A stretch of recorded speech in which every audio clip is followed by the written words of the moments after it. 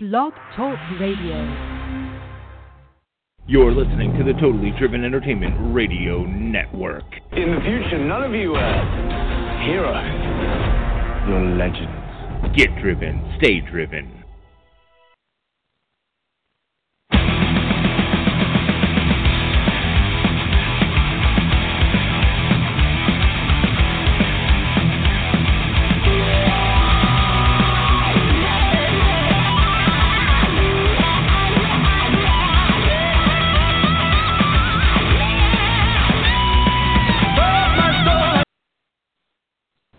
All right.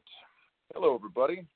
Welcome back to the Bareback Facts. Today we're going to be dipping into a little bit more heated, potentially, and more controversial material, perhaps, than we've covered in previous segments. Today we're going to be talking about what many would consider to be a time-honored tradition, perhaps not in the best of ways, but nonetheless a tradition that's been carried on across many cultures for many centuries, and that is the practice of exorcism. So let's get started right off the bat. I want to get started with how do we define exorcism? What is an exorcism? Let's get started. So an exorcism, far be it from me giving you guys some definition, because I love definitions. So we'll go right into it. An exorcism is a binding oath or ritual that is designed to expel demons or spirits or some malevolent entity from a person's body or life. It is an attempt to cut the spiritual ties between an individual and any malevolent entity that is believed to be harming them or terrorizing them in any way. So that is important to note, that while exorcisms have been, for the most part, associated predominantly with Christianity and Judaism, exorcisms have been practiced all across the world, largely in part due to the belief in demons in the first place. Important to note that nearly every religion in the world has its demons, has its divine figures, and this really is probably the biggest contributing factor to the practice of exorcism. So we'll get eventually one of these days when I get my technology to cooperate.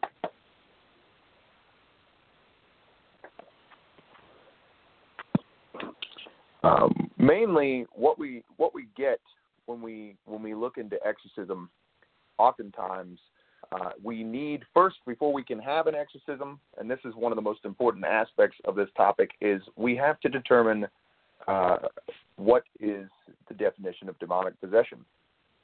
We have to determine how we can tell if someone is possessed. Now, across most cultures, it is believed that people are acting in an erratic manner, possessing little control and being, really out of control, seemingly out of their wits, and acting in with extreme behaviors, such as yelling, self-harming, cursing, speaking in what appears to be different languages, becoming violent or erratic, or for no apparent reason. These are all considered to be reasons or symptoms, I should say, of demonic possession across the world. Now, where we're most often, again, our associations with exorcisms begin with Christianity, and this should not be surprising. Because exorcisms are prevalent within the Bible. They take place within the Bible. And so it's not surprising that we see demonic possession being closely associated with Christianity, because there is a belief within Christianity that one can become possessed by demons. But and we look at exorcism within the practice of Christianity, in the Christian practice, the person performing the exorcism is often known as an exorcist and is often a member of or an individual thought to be graced with special powers or skills granted to them by God. This person may use prayers and religious materials such as formulas, gestures, symbols, icons, and amulets such as crucifixes, holy water, and the like, the whole shebang. The exorcist tends to invoke God, Jesus, and or several different angels, saints, and or archangels to intervene with the exorcism. Now, depending on what denomination you are, there is a belief that only priests who have reached high levels within the church can conduct an exorcism successfully. Within certain branches of the church, such as Mormonism and a few other branches of Christianity, it is believed that any Christian can expel a demon, which, take that for what you will. Many Christians believe that the authority is given to them by the Holy Trinity, which is the Father, Son, and Holy Spirit. For those of you unfamiliar with the Trinity, is the source of their ability to cast out demons. And in general, people considered to be possessed are not regarded as evil in themselves, although you couldn't tell based on Hollywood portrayals of films, because in nearly every Hollywood portrayal of films, we have to we get the famous lines.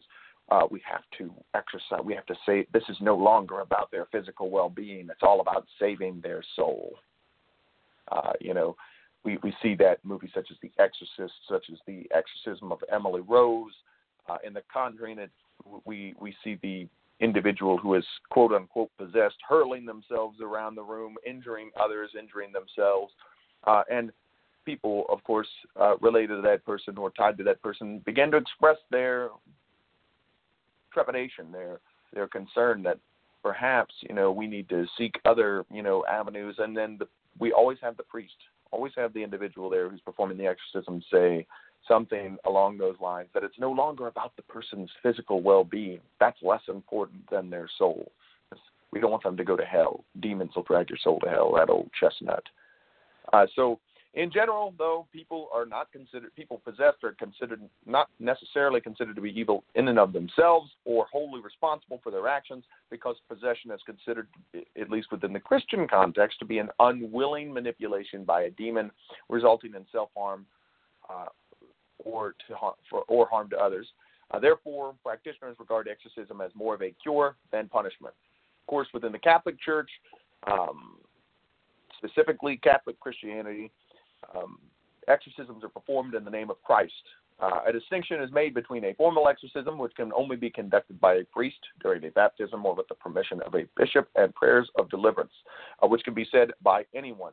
So one key aspect that we should keep in mind is that exorcisms, at least in the context of the Catholic Church, are not just something we hurl out willy-nilly. These are considered to be extreme cases. There are certain proofs asked for by the Church on exorcism. The Catholic rite for a formal exorcism, called a major exorcism, is given in Section 11 of the Ritual Romanum.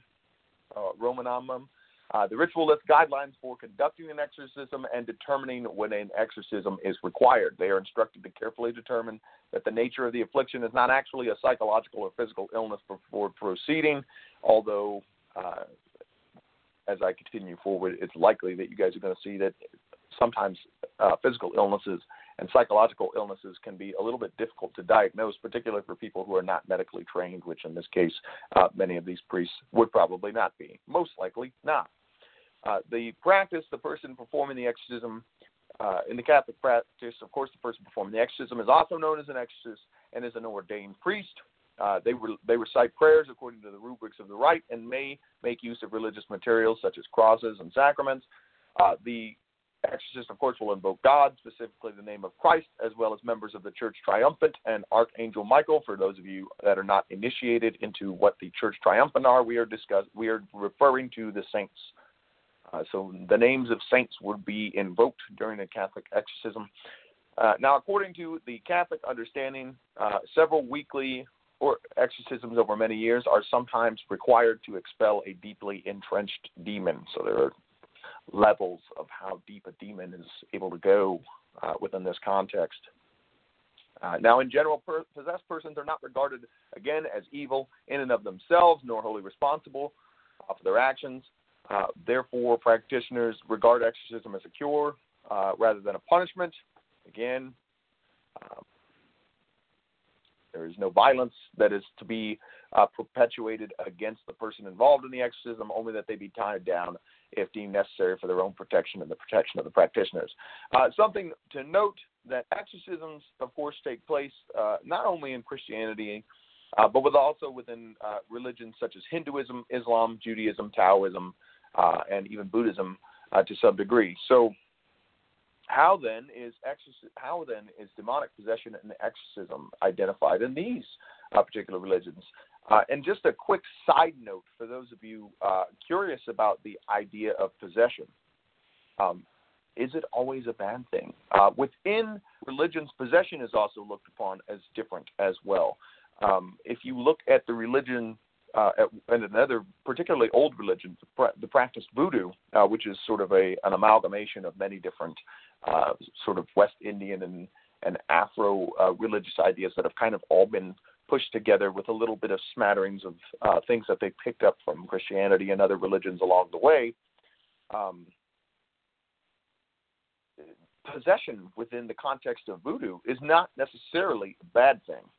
It is actually seen as a welcoming of a spiritual connection with somebody from the other side. In many cases, possession is looked at in this particular religion as a positive.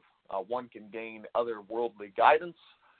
One can grow closer to those that have gone on before them. And so possession in the context of voodoo is actually welcomed rather than rejected in the case of Christianity and some of the religions that we're talking about today. So important to note that possession, spiritual possession of that nature is not always looked down upon as a bad thing. And so with that in mind as we journey forward. Now, within Hinduism, there are beliefs and practices pertaining to the practice of exorcism that are prominently connected with Hindus. Of the four Vedas, which are the holy books of the Hindus, the Atharva Veda is said to contain the secrets related to exorcism, magic, and alchemy. The basic means of exorcism are the mantra and the yajna, which are used in both the Vedic and Tantric traditions. The Vaishnava traditions also employ a recitation of the names of Narasimha and reading scriptures, notably the Bhagavad Purana, aloud. Now, according to Gita Mahatmya of Pada Purana, reading the 3rd, 7th, and 9th chapter of the Bhagavad Gita and mentally offering the result to departed persons helps them get released from their ghostly situation. Playing of mantras, keeping scriptures, and holy pictures of deities such as Shiva, Vishnu, Brahma, and Shakti, etc. In the house, burning incense offered during prayer, sprinkling water from holy rivers, blowing kantas used in worship services, and also praying to the Lord Hanuman gives the best result in exorcisms. It's believed that just uttering the name of Lord Hanuman makes the evil forces and demons within a person tremble of fear. Now, within Hinduism, there are many different spirits, many different gods, many different beliefs about possession. And so it's important to note that they view it as a little bit differently.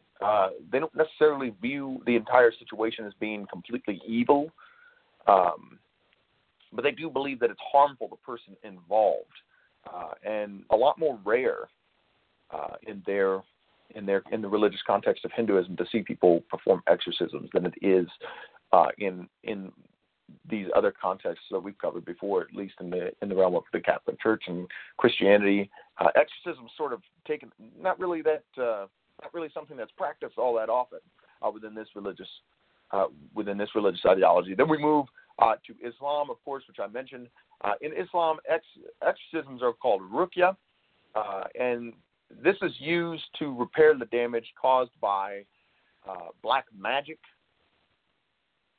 Exorcisms today in Islam are part of a wider body of contemporary Islamic alternative medicine called al-tib al-nabawa, which is medicine of the Prophet.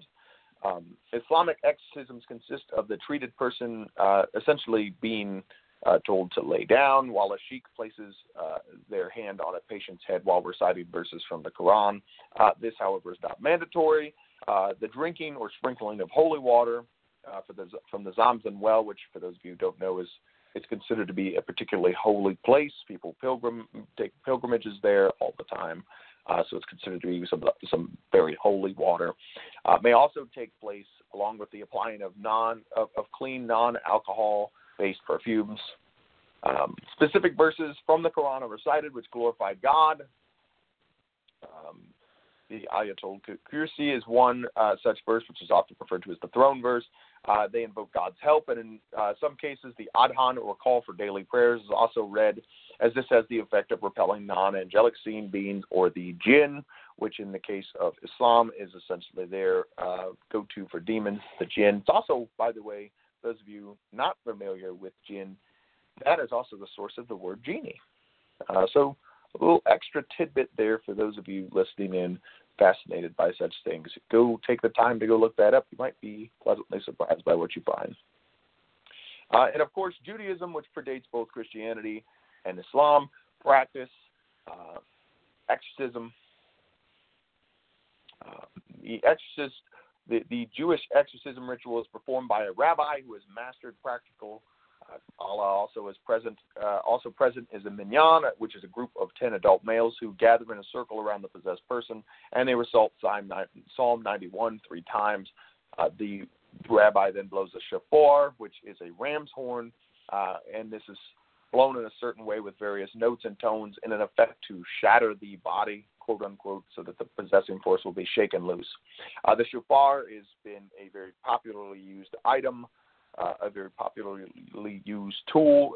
Some have said that it is the most terrifying sound that a demon can hear. I just found the sound of a shofar to be rather obnoxious. That's just me personally. I've actually heard one blown and seen one. It's just a horn carved from a ram's horn, basically. Exorcisms, again, are practiced in Taoism as well. They're performed because an individual has been possessed by an evil spirit for one of two reasons. The individual has disturbed a ghost, regardless of their intent, and the ghost now seeks revenge. An alive person could also be jealous and would use black magic as revenge, thereby conjuring a ghost to possess someone. Members of the Fashi and both Chinese ritual officers and priests ordained by a celestial master perform Chinese rituals, in particular exorcism. Now, historically, Taoist exorcisms include chanting, physical movements, and praying as a way to drive away the spirit. Rituals such as these occur during festivals and are considered of low order during these festivals. They are more for entertainment than a necessity during festivals. And interesting to note that within Taoism, exorcism is actually seen as a dramatic performance to call out the demons so the village can once again have peace. It's seen as a ritualistic form of entertainment. Now, moving forward, just a teeny bit here. As we have talked a little bit, given a little bit of context now for what an exorcism is, what groups in them, their kind of perception of what a possession looks like, what does it look like to be possessed. So what then is the real, true purpose of an exorcism? What then can we point to as being the reasoning behind doing an exorcism? Well, from a religious standpoint, to be possessed, to be out of control of one's own free will, out of control of one's own body and actions, it can be potentially problematic because if you cannot make your own decisions, you have no agency. If you have no agency, then you can't worship the deity that those of your religion worship. In the case of Christianity, we'll go with, God. In the case of Islam, we'll go with Allah. Judaism, of course, we'll go with Yeshua, God, whatever. you can see where this is a problem. You can move into exorcism. There has to be the belief in demons. The belief that demons exist and can possess people is, of course, the major claim behind supporting exorcism. Many religions claim that, many of these religions we've talked about claim that humans can be possessed by demonic spirits, and they offer exorcism specifically to remedy this threat. The idea that invading spirits are inherently evil is largely a sort of more Judeo or Christian concept, as many religions and belief systems accept possession by both beneficent and malevolent entities for short periods of time as uncommon and not especially alarming aspects of spiritual life. Again, I mentioned voodoo as a prime example of where possession is not necessarily a bad thing. And if you look at some of the more spiritual list sort of ideologies, we look at things that are more grounded in towards nature. A lot of people are attempting to get closer to spirits, get closer to the spirits of their ancestors. You take, for example, religions such as some of the more neo-pagan religions in which people are actually attempting to invoke old gods by name. Many of these rituals that they practice would be seen as, horrific within the context of Christianity or Judaism or even Islam, because the idea that you want to call a spirit, to guide and inspire you is sort of disturbing to them.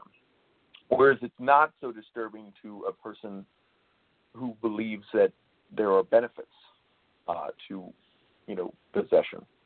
Now, again, New Agers, people that are practicing more neo-pagan religions, have also long embraced a form of possession called channeling, in which the spirits of the dead are said to inhabit a medium's body and communicate through them. Hundreds of books and even some symphonies have allegedly been composed by spirits. So why then? So we've got this mix on why possession could be a good or a bad thing. Some people are saying, oh well, possession's not a bad thing because one can seek inspiration from the divine, right? We also have multiple cases within the Christian religion which people are saying that they wish to have a spirit enter their body. And what spirit is that? But spirit of Christ. We've heard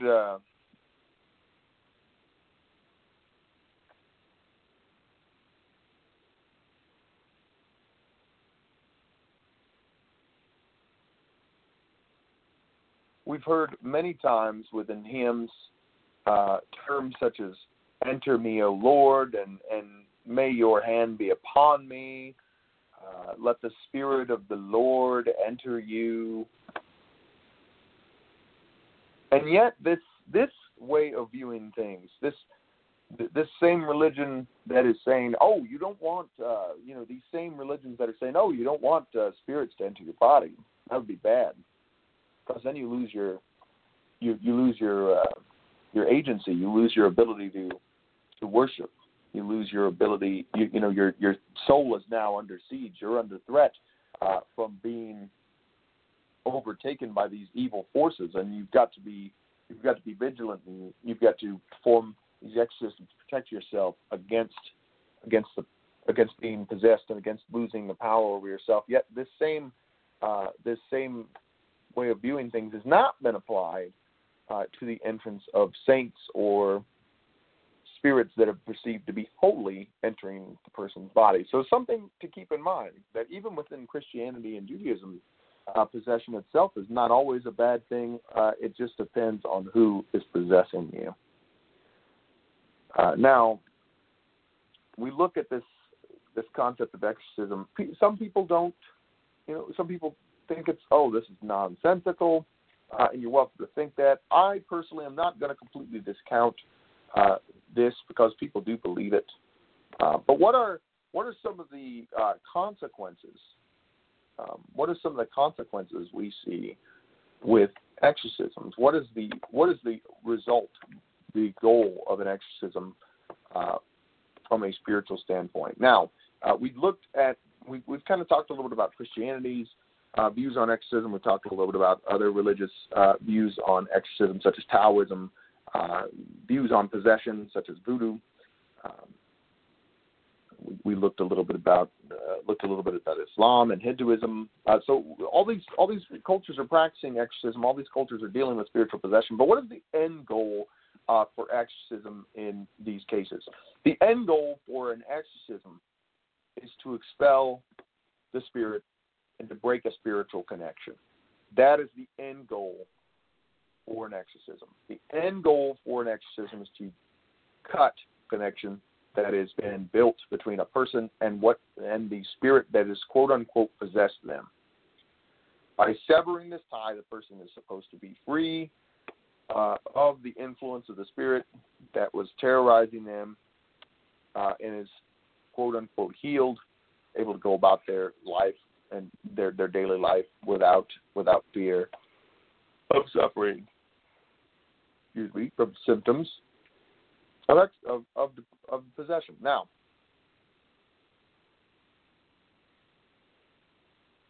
one of the major issues that people have with exorcism, particularly people of the scientific community, is that demonic possession is not seen as a psychiatric or medical diagnosis that is recognized by the DSM-5 or the ICD-10. If you're not familiar with what those two terms mean, the DSM-5 is the Diagnostic and Statistical Manual of Mental Disorders, and the 5 stands for the 5th edition. This is a more recent update of the American Psychiatric Association's classification and diagnostic tool. This serves as a authority for psychiatric diagnoses. This is a manual for psychologists and psychiatrists that allows them to recognize the symptoms of mental disorders and diagnose them properly. And then, of course, it's also not recognized by the ICD. For those of you not familiar with the ICD, it is the International Classification of Diseases. It's a standard diagnostic tool for epidemiology, health management, and clinical purpose. It's the official name of it is the International Statistical Classification of Diseases and Related Health Problems. And demonic possession is not covered within this. And it's the World Health Organization who publishes this manual with minor updates and triannual major updates. So the most recent update has actually been pushed back for the time being, but these two medical journals do not recognize demonic possession as a psychiatric or medical diagnosis. They do, however, recognize the symptoms of demonic possession as being ascribed to symptoms associated with physical or mental illnesses. Now, some of these illnesses that are oftentimes misdiagnosed happen to be hysteria, mania, psychoses, Tourette syndrome, epilepsy, schizophrenia, or dissociative identity disorder. Some of these are quite serious. So one of the major issues with exorcism is that it's when you have a health problem, you go to the doctor, right? If you have, for example, cancer, you go to the doctor and he says, just take these chewable Flintstone vitamins, and we'll see if that fixes you. And you have another patient come in and they give him chemotherapy and he gets all the medical treatment that he needs to treat his cancer. He's probably going to come out of it better than you are. You're probably not going to live. Why? Because you got misdiagnosed. Now, this is, of course, an extreme case. This is an extreme example. But if we look at exorcism from a logical standpoint, it's often the issue of exorcism is often a mental thing, right? Exorcism gives you what we call the placebo effect, and the power of suggestion is key within an exorcism. The illusion that exorcisms work on people experiencing symptoms of possession is attributed mainly to the placebo effect. The placebo effect is that I tell you this is going to work. This is going to fix your problems. And you put your faith in me, and because you put your faith in me and you trust me, you believe it, and your mind tells you that you're fixed. That doesn't necessarily mean that the problem goes away. Now, there have been studies done on the placebo effect, and in some cases, placebos do lead to people. Important to note that it does lead to people oftentimes improving to a degree. But in many cases, it doesn't mean just because you improved, because you believed you improved, and you're improving, it doesn't mean that there's not going to be permanent damage from what you may be suffering from. And it also doesn't mean that the problem goes away completely. The problem can be still there, can be an underlying symptom. Your attitude towards it may have changed, but it doesn't mean you're not sick. You could still be sick. One major issue with exorcism is that oftentimes the symptoms of demonic possession mirror some of these potentially very serious disorders and illnesses. Things such as maybe Tourette syndrome perhaps might not be as serious. It is a very serious disorder, but take epilepsy for example. Epilepsy is extremely serious. That's a very serious disorder that a person can have. A person who is prone to seizures and can fall into fits in which they could potentially strangle themselves. They could fall into unconsciousness. They could hurt themselves and suffer brain damage as a consequence of that. That is very serious, and to have that misdiagnosed as demonic possession can be very harmful to a person. So one of the things that is a problem with this view of exorcisms and demonic possession is that it creates a stigma of mental illness. For a very long time throughout the century, particularly in the Middle Ages, many people who had mental illnesses or physical disorders were thought to be suffering from demonic possession. They went through these grueling processes of exorcism that did more trauma than they did good. In many cases, it ended in people's deaths. It ended in people becoming worse off than they really were before when they had these disorders. And it was all as a result of people misidentifying what they were suffering from. Now, granted, at that time, people didn't know about things such as hysteria and Tourette syndrome and epilepsy and schizophrenia or dissociative identity disorder. These are later developments. These are advances in medical science that have allowed us to identify these disorders that our ancestors didn't have access to. However, there are still people who believe that the symptoms that people suffer from these disorders are the result of demonic possession. They are symptoms of demonic possession to many people, and this is a potentially harmful thought. Mainly because not only are we running the risk of misdiagnosing what a person is suffering from, but if we mistreat a person, this can cause severe complications for that person. This can do a great deal of harm to individuals. This also creates a stigma of mental illnesses. Exorcism and the practice of exorcism can create a stigma on people that are suffering from these mental disorders, because we're less likely to say, well, this person just needs medicine, they just need help, and more likely to demonize that person as demonically possessed or crazy, rather than just simply treating the problem. So this is one of the major reasons that we need to reevaluate our views on things such as demonic possession and exorcisms, because, again, there is significant danger in misdiagnosing a person and giving them the wrong treatment. And again, I mentioned in the example of the Catholic Church that there is process. But if you don't have the medical training and wherewithal to know that a person might be suffering from a dissociative identity disorder or epilepsy, and you say, well, I mean, I went in there, they were, hollering and cursing and spitting and, thrashing around on their bed. Seemed like demonic possession to me. That literally could mirror almost any of the disorders we've already talked about.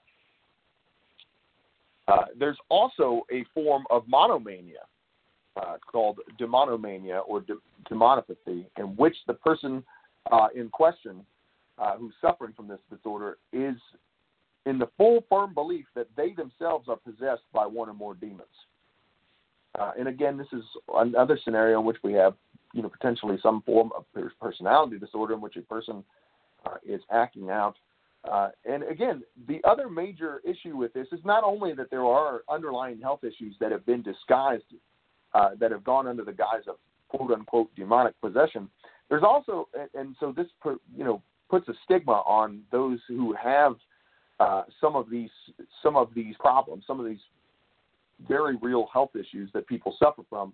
This does not encourage them to come forward and actually get their problem treated. In fact, it makes them, try to stay hidden.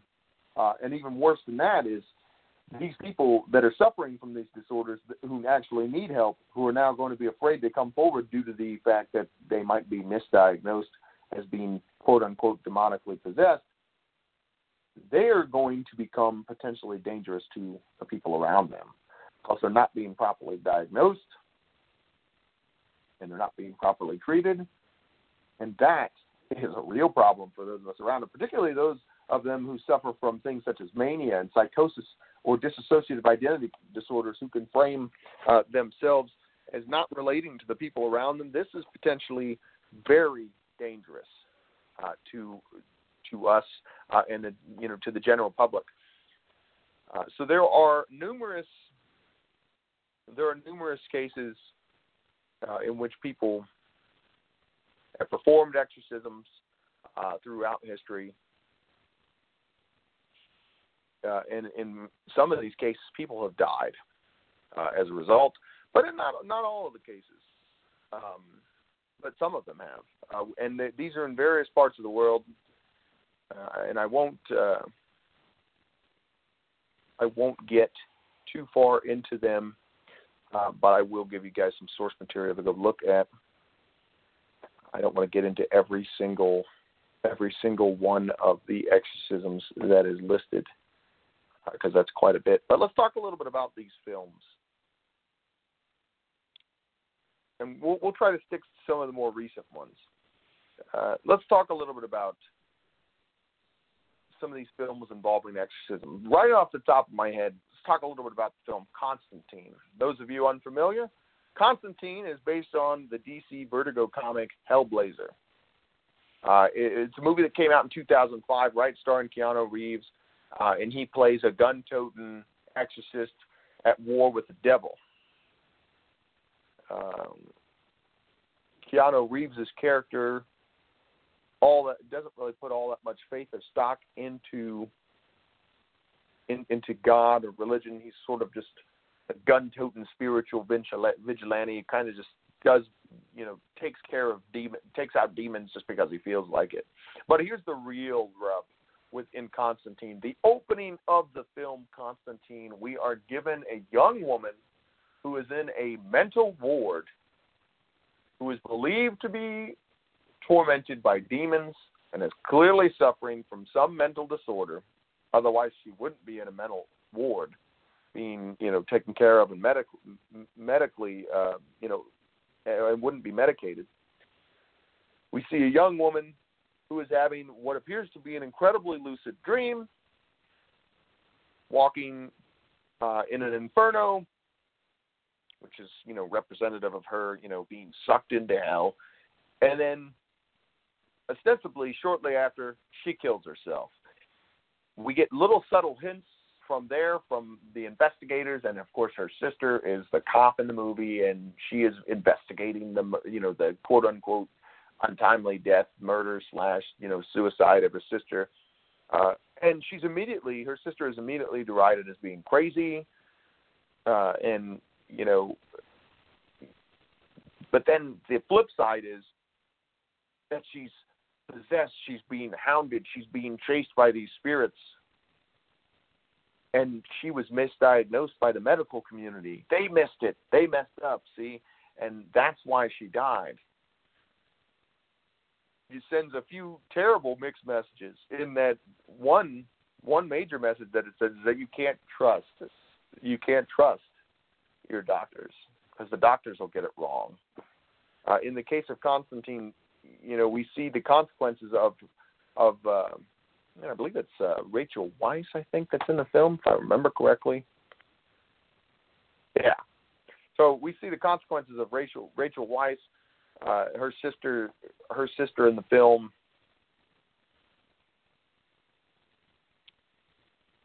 She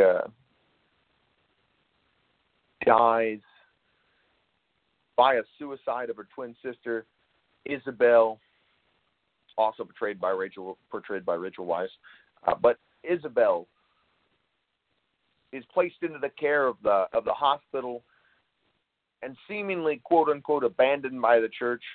But really what happened was she was suffering from a mental disorder. She's placed in the care of the hospital. And her inability to break from this idea that she was being haunted and hunted and accept the medication and accept the help led to her untimely death.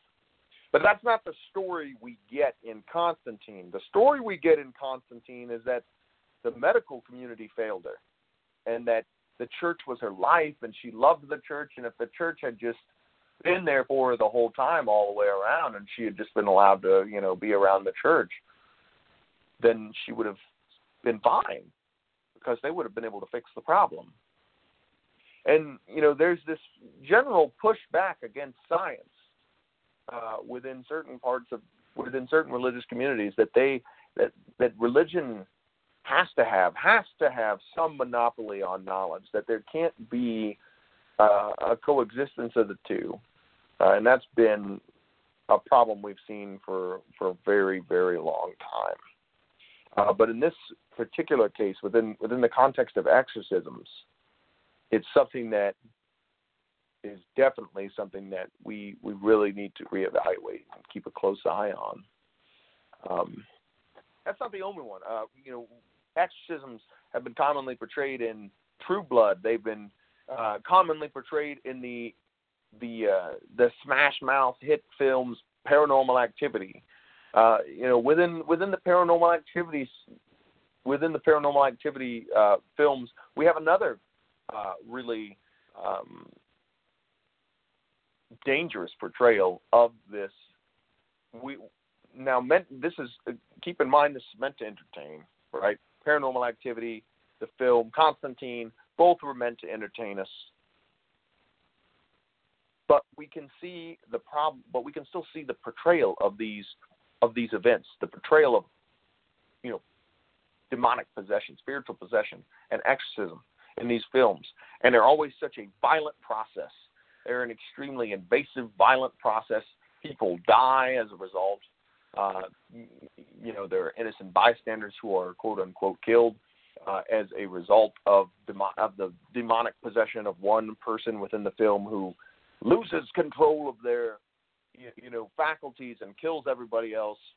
We see this in films such as films such as The Possession, very recent film. We see it in other, The Exorcism of Emily Rose. People get hurled around. The television series Supernatural. The film Dybbuk. Stigmata.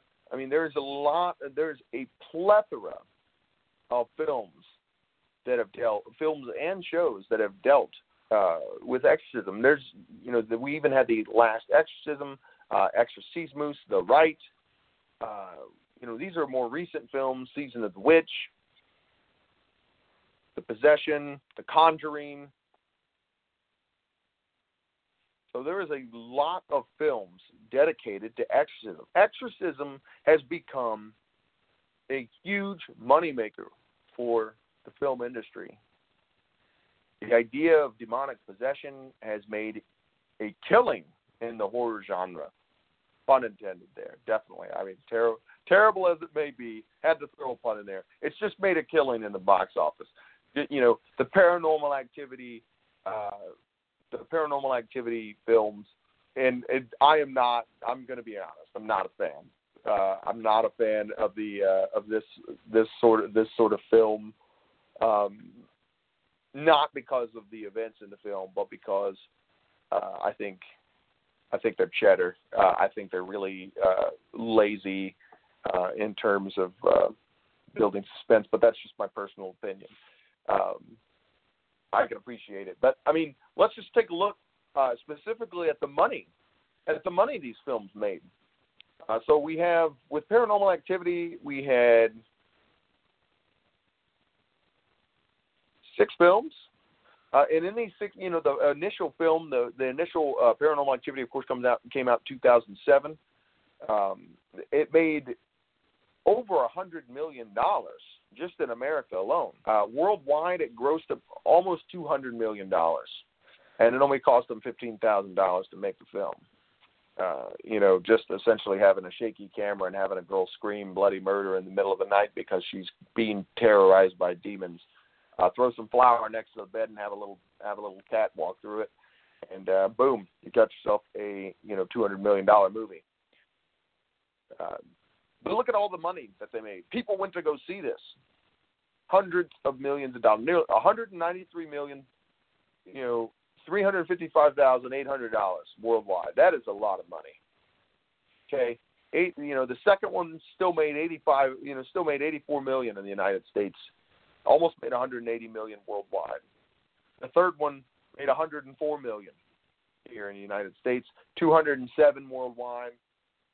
You know, you can see where this is going. Millions and millions of dollars. I believe wholesale gross all the way around, all 6 together, roughly $890 million worldwide made.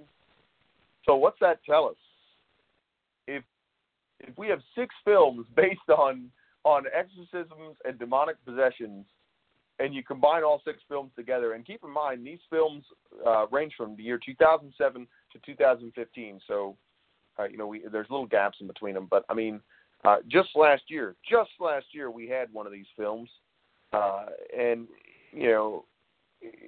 or just the year before last, I should say, 2015, we had one of these films, and despite the fact that, 5 other movies had already come out prior to that, it still made $78 million on its own. This shows us that people identify with exorcism. They identify with the anxiety of a demonic possession. They identify with this. People identify with the plight of the character because there is this uneasy feeling of losing control of oneself, right? This is the most terrifying thing about demonic possession that is told to us, that you lose control of yourself. You're somebody different now. Somebody else is inhabiting you. Somebody else is making you do things. You don't have control, and you're now a danger. This though, the thing that I would say about this that is particularly dangerous, again, we return to this idea that we're going to misdiagnose, actual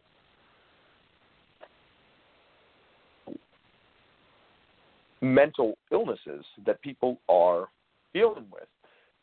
Oftentimes, again, when we look at these symptoms of demonic possession, these symptoms, just writing them off as demonic possession, is harmful. It's dangerous because the symptoms oftentimes that we see are underlying symptoms of more serious issues at work. But, I mean, we've become incredibly desensitized to this idea of exorcisms. And additionally, again, we look at the entertainment aspect of exorcisms. It's impossible to understate how much money these films are making. Exorcism and the concept of demonic possession it creates such a tension, creates such an anxiety for people that they can't get enough of these films. People can't. Now, of course, I'm not saying that everybody is a big fan of these films, but if a film makes $107 million. Clearly, they're doing something right. So what exactly is it that these films are tapping into? What is it that films like The Conjuring are tapping into? It's who they're grabbing in these films. It's who it's the who and the where of the film. So we look at the film, for example, we look at movies such as The Conjuring. We look at movies such as the Amityville Horror. Why were these movies so successful? And they were very successful. Why were they successful? Is it because they were talking about demonic possession? Is it because they're talking about exorcisms? I think it's more because of how they were able to tap into the very real anxiety that people have about possession. You see, earlier films, such as the original Exorcist, which I personally believe is one of the greatest horror films, and really just one of the greatest films ever made cinematically. But if you look at the way that The Conjuring is done, the way that movies such as the Amityville Horror is done, they build a real tension. In both scenarios, we have a family moving to a new house. They're in a new area. They don't know anybody. So this already isolates them. This creates a real tension. A tension that exists for a person who is already possessed, right? Because if a person is quote-unquote possessed or suffering from a mental disorder, they are isolated from everybody else or may feel isolated from everybody else. This isolation is now relatable in film. We fear this isolation. People are afraid to be alone. And this very real isolation sets up a tension that they continue to carry through these films, within The Conjuring and within the Amityville Horror. Both scenarios, we have a parent. In many films, prior films, it's always been a child, or it's always been, a young girl that's struggling with this. But in these two films, they hit you from a very different. They hit your anxiety from a very different perspective. Those who were supposed to be protecting us, those who were supposed to be preserving us, our parents, are the ones who are now being targeted by demons in these films. And this creates a very real tension, a very real fear, because one of the things that it allows to be relatable is abuse.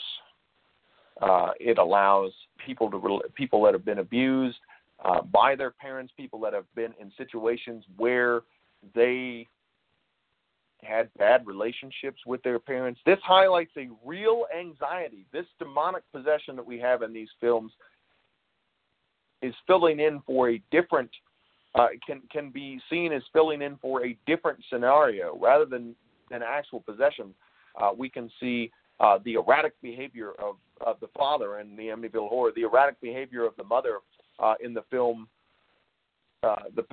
in this film, The Conjuring. You look at The Conjuring, everything's fine when they first get to the house, right? Everything's good.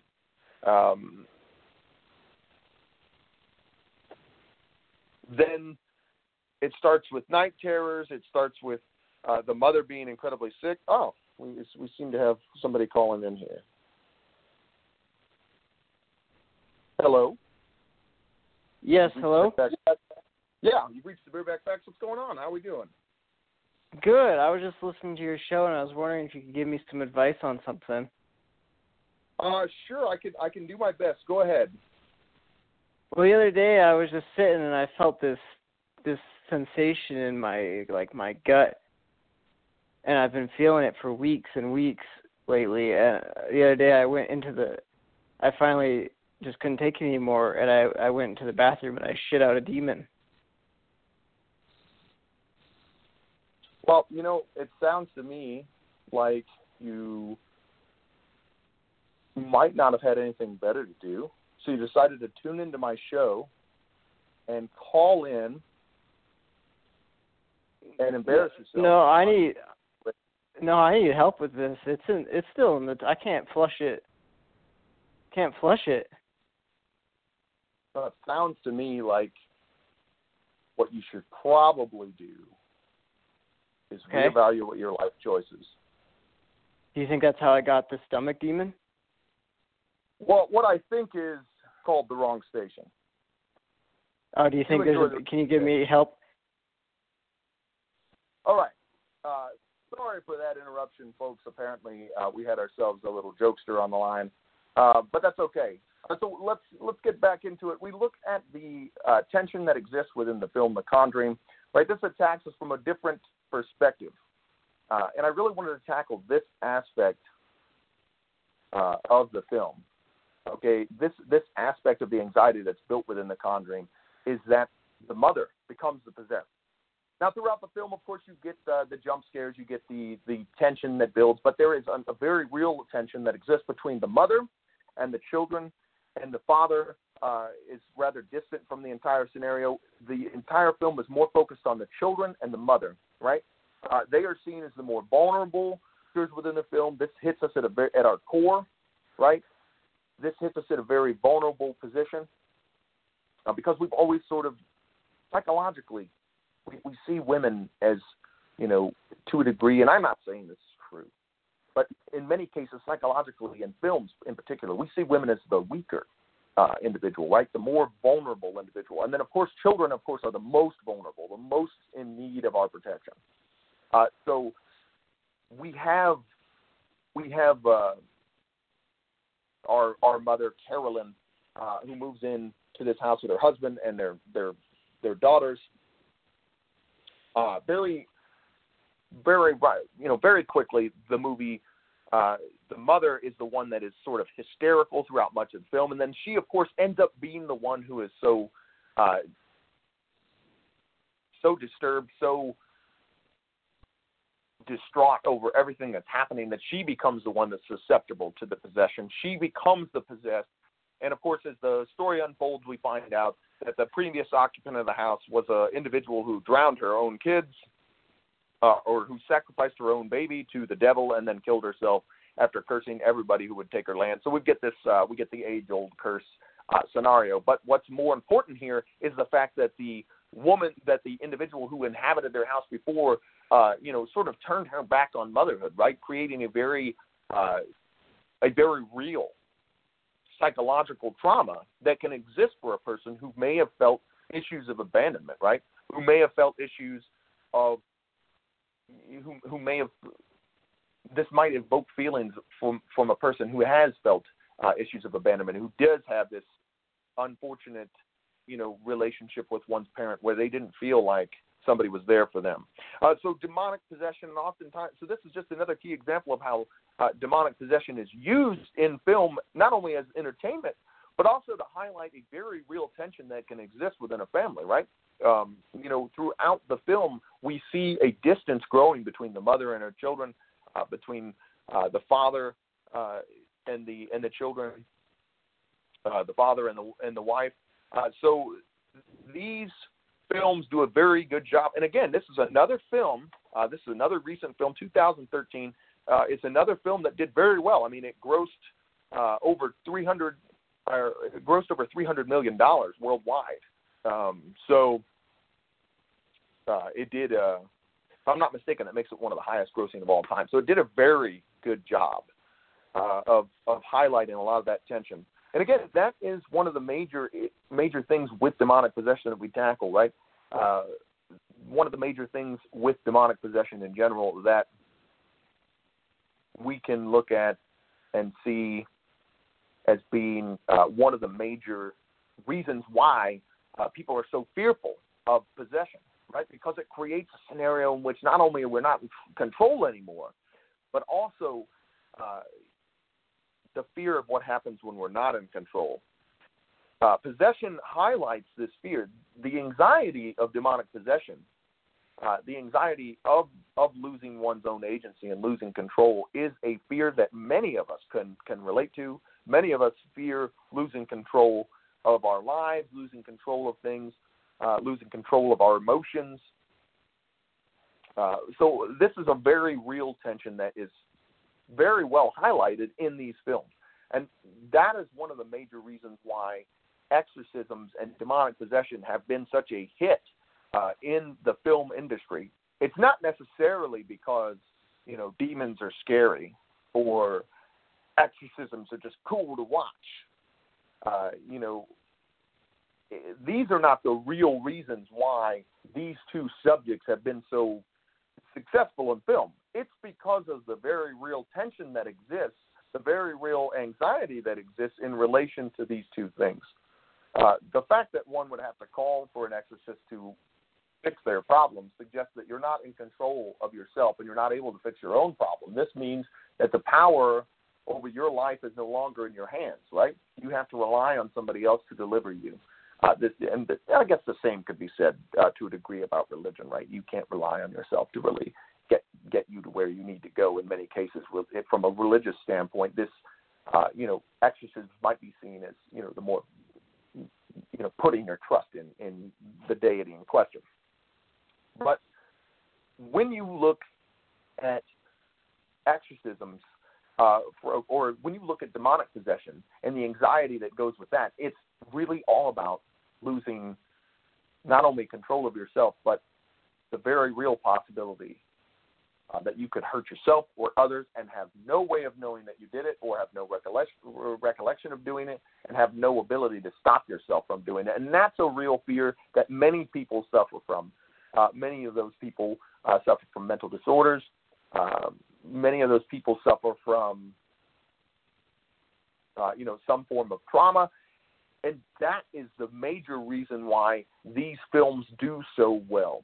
It's something that I really wanted to incorporate into our discussion of these two topics, because I feel like you can't really separate exorcism and demonic possession from the film industry anymore, because that's really the only place we're really going to see it. It's something that has been practiced for a very long time, but it's also something that's made a tremendous impact on our culture. There's so much literature. There are so many films that revolve around demonic possession. I mean, there are entire television series dedicated to them. It's important we understand why they're so successful. What is it about them that grips us? And it is that relation, because we as people relate to the idea that we don't want to lose control. We don't want to lose power over ourselves. Now I'm going to go ahead and wrap up here, guys. I'm going to give you guys some source material to go ahead and look at.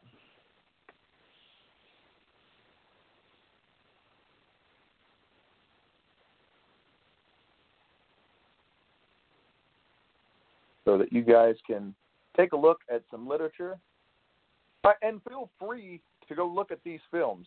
This is not me, personally endorsing all these films, but if you're interested in looking at films, and you might find yourself looking at these films in a little bit, in a bit of a different light. Now, of course,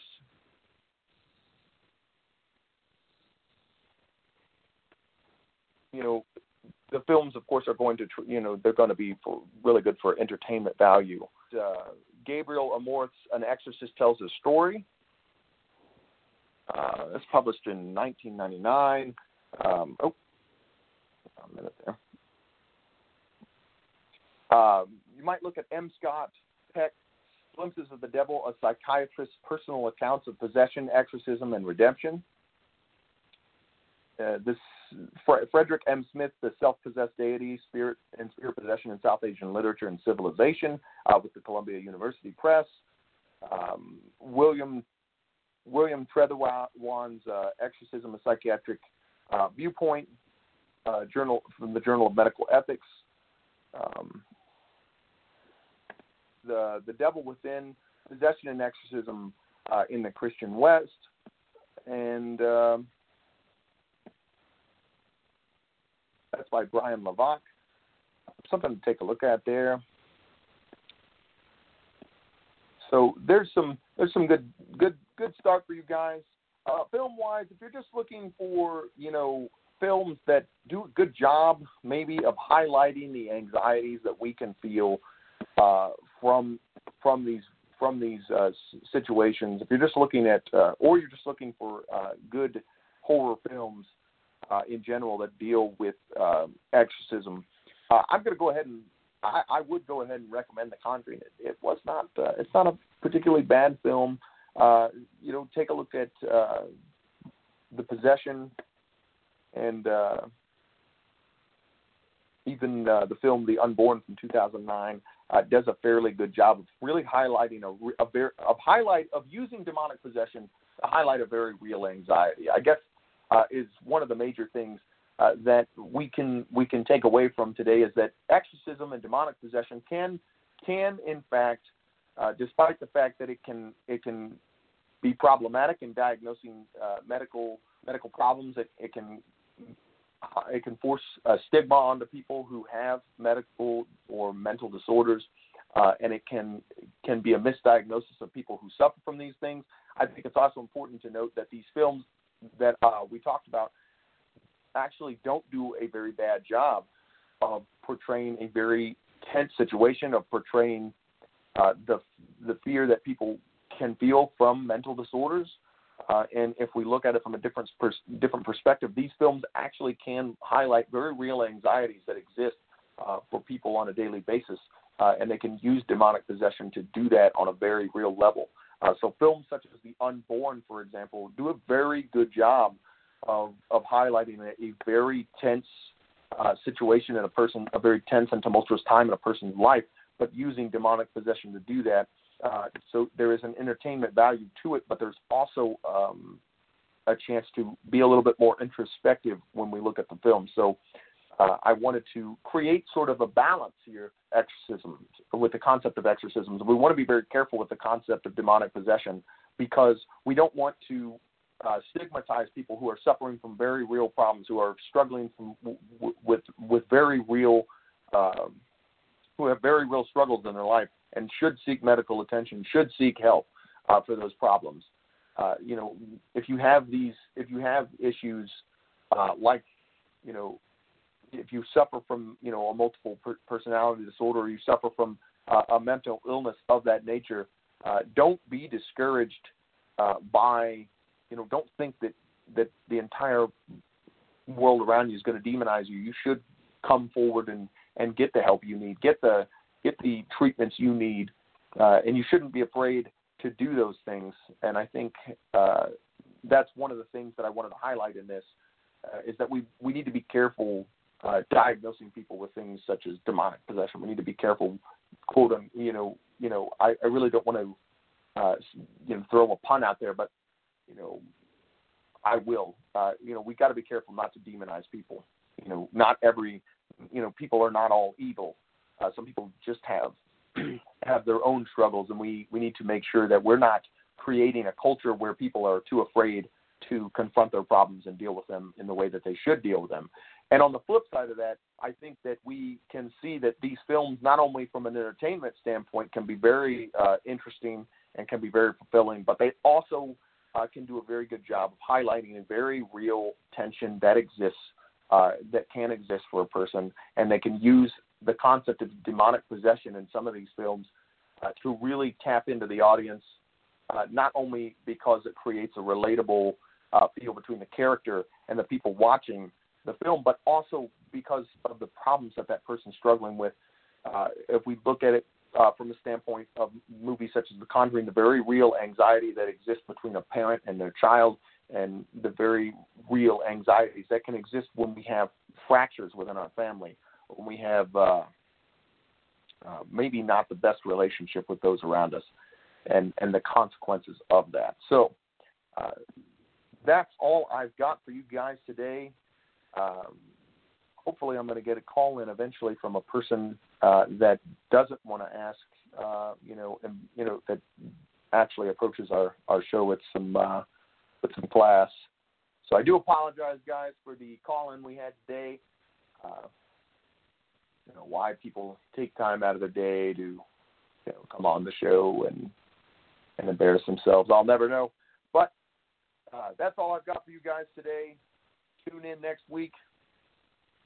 We're going to have a really good time then. I will, of course, announce it on all my social media outlets. Thanks for sticking with me. This has been the Bareback Facts with Dallas. I'm your host, and we'll see you all next time. Enjoy the rest of your weekend.